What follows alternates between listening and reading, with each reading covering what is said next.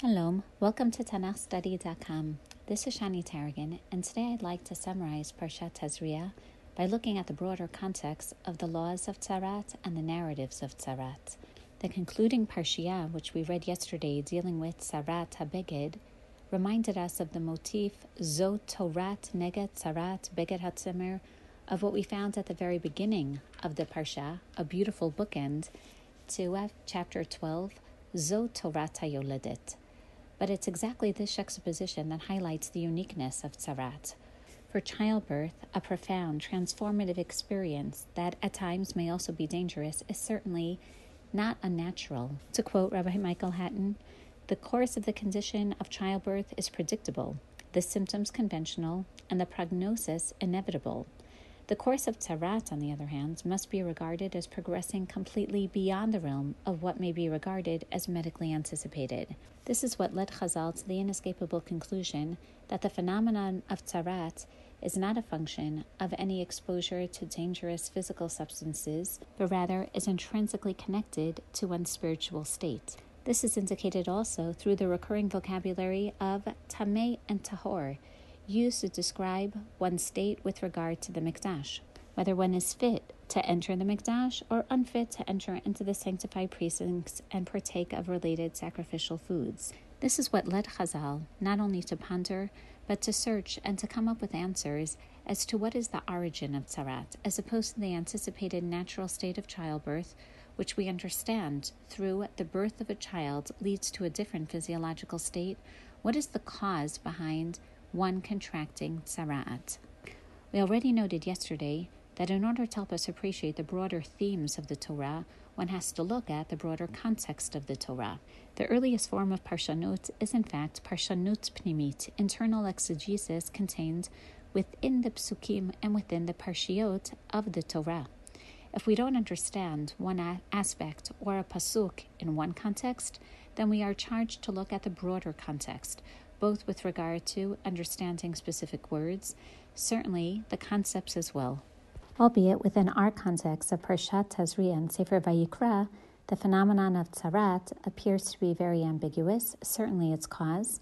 When we reach Sefer Bamidbar, we find an elaborative narrative that ends with the elements of Tzarat. The story begins with Miriam speaking some form of Lashon Hara, or disparaging speech, which lead Chazal to teach us that according to the text, just like Miriam's sudden affliction was brought upon through her misuse of speech, for she had deliberately spoken badly of her brother Moshe, so too, each time one contracts Tzarat, it must be that it was a direct result, a consequence of one slandering another. So if we turn just for a moment to the story in Parshat Bahalotcha, chapter 12 of Sefer Bamidbar, we read, Vatidaber Miriam va'Aaron b'Moshe al odot ha'isha hakushit asher lakach ki isha kushit lakach. And the milah mancha is going to be the word dibur. We're going to see all different forms of conversation, but one that's initiated by Miriam. Vayamru harakach b'Moshe diber Adonai, halo gam banu diber, vayishma Adonai. V'ha'ish Moshe anav ma'od mikol hadam asher al pnei ha'adama. ויאמר אדוני פתאום אל משה ואל אהרון ואל מרים צאו שלושתכם אל אוהל מועד ויצאו שלושתם. וירד אדוני בעמוד ענן ויעמוד פתח האוהל ויקרא אהרון ומרים ויצאו שניהם. ויאמר שמעו נא דברי אם יהיה נביאכם אדוני במראה אליו אתוודע בחלום אדבר בו. לא כן עבדי משה בכל ביתי נאמן הוא פה אל פה אדבר בו ומראה ולא בחידות ותמונת אדוני יביט. ומדוע לא יראתם לדבר בעובדי במשה? ויחר אף אדוני בם וילך. וענן שר מעל האוהל, והנה מרים מצורעת כשלג. ויפן אהרון אל מרים, והנה מצורעת. ויאמר אהרון אל משה, בי אדוני, אל נא תשת עלינו חטאת אשר נועלנו ואשר חטאנו. אל נא תהי כמת אשר בצאתו מרחם אמו, ויאכל חצי בשרו. ויצעק משה לאדוני לאמור, אל נא refa na la. Miriam and Aaron spoke disparagingly of Moshe concerning the dark-skinned wife that he had taken. God heard this, and the man Moshe was exceedingly humble, more so than any other person on the face of the earth. Suddenly, Hashem addressed Moshe, Aaron, and Miriam, saying, "All three of you go out to the Ohel Moed, to the tent of meeting." God descended in a pillar of cloud and hovered at the opening of the tent. He called Aaron and Miriam, and both of them approached. He said, "Hear my words. If there is a prophet among you, I appear to him in a vision or else in a dream. Not so with respect to my servant Moshe, for he is most loyal in all of my house. Why were you not afraid to speak against my servant Moshe?" God was angry with them, and he departed. The cloud lifted off the tent, and behold, Miriam was as mitzorat as snow. Aaron turned towards Miriam, and behold, she was mitzorat. Let's keep in mind the tragedy of the moment. Aaron, as we know, is the Kohen Gadol. He is charged in Parshat Tazria with overseeing not only the state of diagnosis of a mitzorah, and not only supervising him throughout the process, but ultimately in charge of his purification as well. Chazal teach us, however, that a Kohen is not allowed to be related to the patient mitzorah that he is going to accompany. So note that it's only Aaron and his two sons who can supervise the purification process of Miriam, but it is his sister. So he turns instead to Moshe and basically says, Miriam is going to remain a mitzorat unless you do something, because Aaron, in fact, cannot help her in the state of purification. You came out of the same womb, he basically says. At which point, Moshe cries out to Hashem, Ilna refanala, Almighty, please heal her now, which he does, for we see immediately thereafter that Miriam is confined outside of the encampment for 7 days, teaching us that her state of tzarat only remained for but a few moments. Chazal see the story clearly as a form of commentary, of exegesis on how we understand the root of tzarat. The linkage is undeniable. Miriam is called a mitzorat. It's described as white as snow, and she is going to be isolated from the camp for 7 days. This then serves as the basis for Chazal and Masechet Erchin, associating tzarat with the chet, with the sin of Lashon Hara. As the Rambam concludes at the end of his lengthy codification of the laws of Tumat Tzarat, he explains that the one suffering from tzarat would be publicly separated and isolated so that he would be unable to engage in the chatter of the wicked, namely foolish words and evil speech. We've already spoken about the midah keneged midah nature of understanding that when one speaks ill of someone, he is basically tearing apart the social fabric of a community. He is undermining the trust of his relationship. It is only fitting, therefore, that the mitzorah is relocated to the outside of the camp, where he must dwell in complete isolation until he recognizes the danger that he poses to communal cohesiveness that his evil speech engendered. This is further corroborated by further psukim in Sefer Dvarim. In the context of Moshe Rabbeinu's last speech of mitzvot to Bnei Israel upon imminent entrance to the land of Israel, he tells them in chapter 24 of Sefer Dvarim, הישמר בנגע הצרת לשמור מאוד ולעשות ככל אשר יורו אתכם הכהנים הלוויים כאשר ציוויתם תשמרו לעשות. זכור את אשר עשה אדוני אלוהיך למרים בדרך בצאתכם ממצרים. Be careful of this malady of tzarat that will strike, and therefore remember what Hashem inflicted upon Miriam as you came out of Mitzrayim. This law appears within the social context of mitzvot that Moshe commands Bnei Israel, teaching us that there are religious implications and physical implications for how we interact in society. But if that's the case, then we justifiably wonder, why is it that this phenomenon of tzarat no longer exists today? Shouldn't we all be able to benefit from a physical manifestation of our shortcomings, especially when it comes to Lashon Hara? Sadly, Lashon Hara, which is its root cause according to Chazal, is very much still prevalent today. So why then has this condition so completely disappeared? The Ramban addresses this question in his Perush at the beginning of Tzarat HaBeged in chapter 13, verse 47. The text speaks of a garment that's infected with tzarat. This condition is not at all a natural occurrence and does not typically occur in the world, he explains. And so with respect to tzarat habayit, what we'll learn next week with regard to tzarat of the house. Rather, when Am Yisrael are whole in their relationship with God, then Hashem's Spirit is upon them constantly to preserve their bodies, their garments, and their houses in good repair. When they sin, then a blemish occurs on their flesh, or their clothing, or their house to indicate that Hashem has withdrawn from them. This is stated explicitly in the upcoming psukim with regard to Tzarat HaBayit, wherein the pasuk states explicitly, Ki tavo al eretz Knan asher ani noten lachem lachuza, benatati negat tzarat bebeit eretz achuzatchem. Hashem himself will be the one to place the plague of tzarat upon the house as an indication that an offense was performed against God.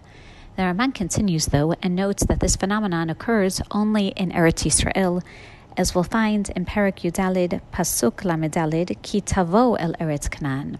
Only when you enter Eretz Canaan, and Hashem gives us the land as inheritance, only then will the phenomenon of tzarat take place. The Ramban explains that this is not a geographical qualification or limitation, but rather it can only happen in Eretz Yisrael, where Hashem's Shekhinah, Hashem's presence, resides.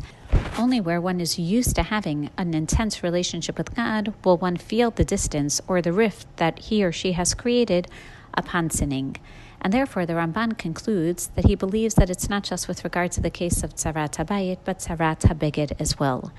He introduces two related ideas to explain this phenomenon. Firstly, he posits that tzarat is supernatural, and it's also a direct function of the withdrawal of the Shekhinah. This he clearly learns from the psukim that we read in Sefer Bamidbar with regard to the onset of Miriam's tzarat, clearly marked by the departure of the cloud of Hashem. The tzarat does not break out in a vacuum, but rather is the direct consequence of Hashem's Shekhinah no longer being present to protect those in his midst.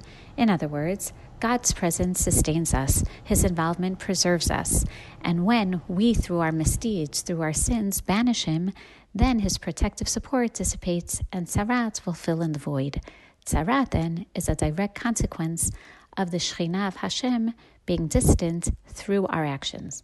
Therefore, the Ramban explains, this phenomenon can only exist when Am Yisrael feel that there's a relationship with Hashem.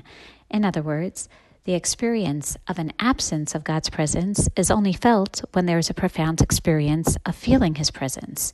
So when Am Yisrael are in Eretz Yisrael, in a situation where they feel close with Hashem, where the Shekhinah is there, where they fulfill his mitzvot of the Torah, when they choose a path of observance and fulfillment of the Word of God, then the individual who strays from this relationship will breed a physical symptom once God is estranged from his life.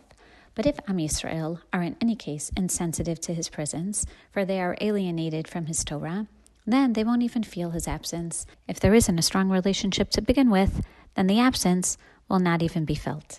The Ramban, consistent not only with his exegetical approach throughout the Torah, but certainly his philosophical ties and longing for Eretz Yisrael, speaks of this experience of the presence of Hashem, particularly in the location of Eretz Yisrael. It is there that the Shekhinah resides. It is there that there is the most intense expression of a relationship with Hashem.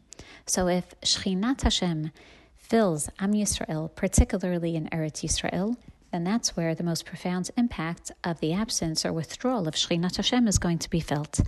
Otherwise, one is not really going to feel that distance because one never felt such a close relationship with God in any other place other than Eretz Yisrael. But just like the Ramban explains with regard to the land, this also depends on human sensitivity. One can even be standing in the Beit HaMikdash in Yerushalayim, but if he doesn't feel the presence of the Shekhinah, then he will remain apathetic to any withdrawal. Therefore, there are really two conditions that are required for the forms of tzarat to be possible and effective. Firstly, Am Yisrael has to be living in accordance with the commandments of God. They have to feel a relationship with Hashem. Secondly, they have to be living that life in the land of Israel. Only under such intense conditions of a relationship of connection to the Shekhinah will the physical manifestation associated with the spiritual element of tzarat even be effective. The Ramban is sensitizing us to another dimension of tzarat. It's not just about cutting ourselves off from society through our speech, but rather cutting ourselves off from the presence of the Shekhinah. Perhaps that is the message that HaKadosh Baruch Hu wishes to relay, not only to Miriam and Aharon, but later on to Gehazi and Uziyahu, who will also contract tzarat. Tzarat, ironically, is really an expression of someone who has a very close relationship with HaKadosh Baruch Hu. And the proof is that it's not Miriam who is the first personality in Tanakh to contract tzarat. Rather, we know that it's Moshe Rabbeinu.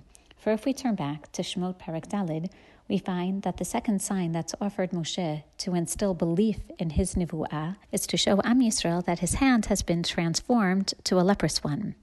Hashem tells him, Od havena yadecha b'cheikecha, ve'ave yado b'cheiko, ve'yotzia, v'hine yado metzorat kashalig. When Moshe places his hand in his chest and then removes it, it will appear infected with tzarat. Rashi learns from the story of Miriam that it must be that Moshe spoke Lashon Hara. Af ba'od zeh, rimez lo shelashon hara siper ba'omro lo yaminu li. Lefichach hilkahu b'tzarat, kamo shelikta Miriam al Lashon Hara. Moshe claimed that Am Yisrael would not believe him, and therefore, by slandering Bnei Yisrael, he deserved tzarat. However, when Moshe places his hand back in the chest, it will be removed and will be healthy again. Perhaps the miracle is to show that Moshe has a direct relationship with HaKadosh Baruch Hu, so that even when there is some physical infection of his skin, he is able to remove it immediately, for he has this intense relationship with God. Perhaps that's why HaKadosh Baruch Hu punishes Miriam specifically with this phenomenon of tzarat. Miriam and Aaron spoke about Moshe as a Navi, but they claimed that they had very similar powers of Nivu'ah. Interestingly, we find that amongst the 3 otot that Moshe performed in front of Am Yisrael to instill within them belief that he really is an intermediary and a messenger from HaKadosh Baruch Hu was not only this sign of tzarat. The first one was transforming a staff into a snake and back, then transforming his hand into tzarat kasheleg, and then back to healthy skin, and the third was transforming water to blood. We know that Aaron HaKohen performed both the first and the third in front of Bnei Yisrael, proving that he too has this strong relationship with HaKadosh Baruch Hu. The only sign that Aaron did not perform was the sign of tzarat. Perhaps that's why HaKadosh Baruch Hu inflicts tzarat upon Miriam, who spoke about a very common level of nivu'ah. Hashem wanted to say, look, you were able to perform the staff and the snake and the water and the blood oath, but let's see what you can do with tzarat. Lo chen avdi Moshe, b'chol beiti ne'emanhu, pe el pe adaber bo. Moshe is on a different level, has a much more intense relationship with HaKadosh Baruch Hu, as expressed through a direct conversation through nivu'ah. And therefore, Aharon and Miriam recognize this right away. They cannot rid the tzarat in the same automatic fashion as Moshe Rabbeinu did, and that's when they recognize the uniqueness of Moshe. Al na tashet aleinu chatat asher no'amnu v'asher chatanu. Moshe, we've sinned because we haven't appreciated how you do have a closer relationship with HaKadosh Baruch Hu, and that's why you can deal with tzarat, you can heal tzarat, whereas we can't. And even after Moshe's plea of Elna Refanna La, Miriam is healed of the infection, but Hashem says she still must be isolated for 7 days. Now she has to understand her estrangement, the rift that she's caused between herself and Hashem. And therefore, if until now it seems as if tzarat is something that's dreaded, we now understand that it's an expression of something very positive as well. It's an expression of a sensitivity towards others, but also a sensitivity to the presence of Hashem felt in every aspect of our lives. So if we don't have tzarat today, then we truly are far from the presence of God. We truly are insensitive and estranged because we don't even notice that our behavior is destructive. We don't even feel a relationship with God to begin with. So maybe at this time of year and at this period of Jewish history, it's time for us to begin to dream and to yearn for more, not only for the ability to keep more of the mitzvot hatzluyot ba'aretz, but also for a day when there's a true reconciliation between Am Yisrael and HaKadosh Baruch Hu, when we can once again dwell in His midst, when we can follow His demands, not only for sensitivity to others, but also for sensitivity to the presence of God that we should feel constantly. In the upcoming shiurim, we will continue with Parshat Mitzorah, beginning with the procedure for ritual purification of a mitzorah from his sores, and followed by the phenomenon of tzarat habayit, the leprosy on a house, and how one deals with that phenomenon. We will then see a very interesting summary and continue with other physiological forms of tumah and tahara. In the meantime, Shabbat Shalom.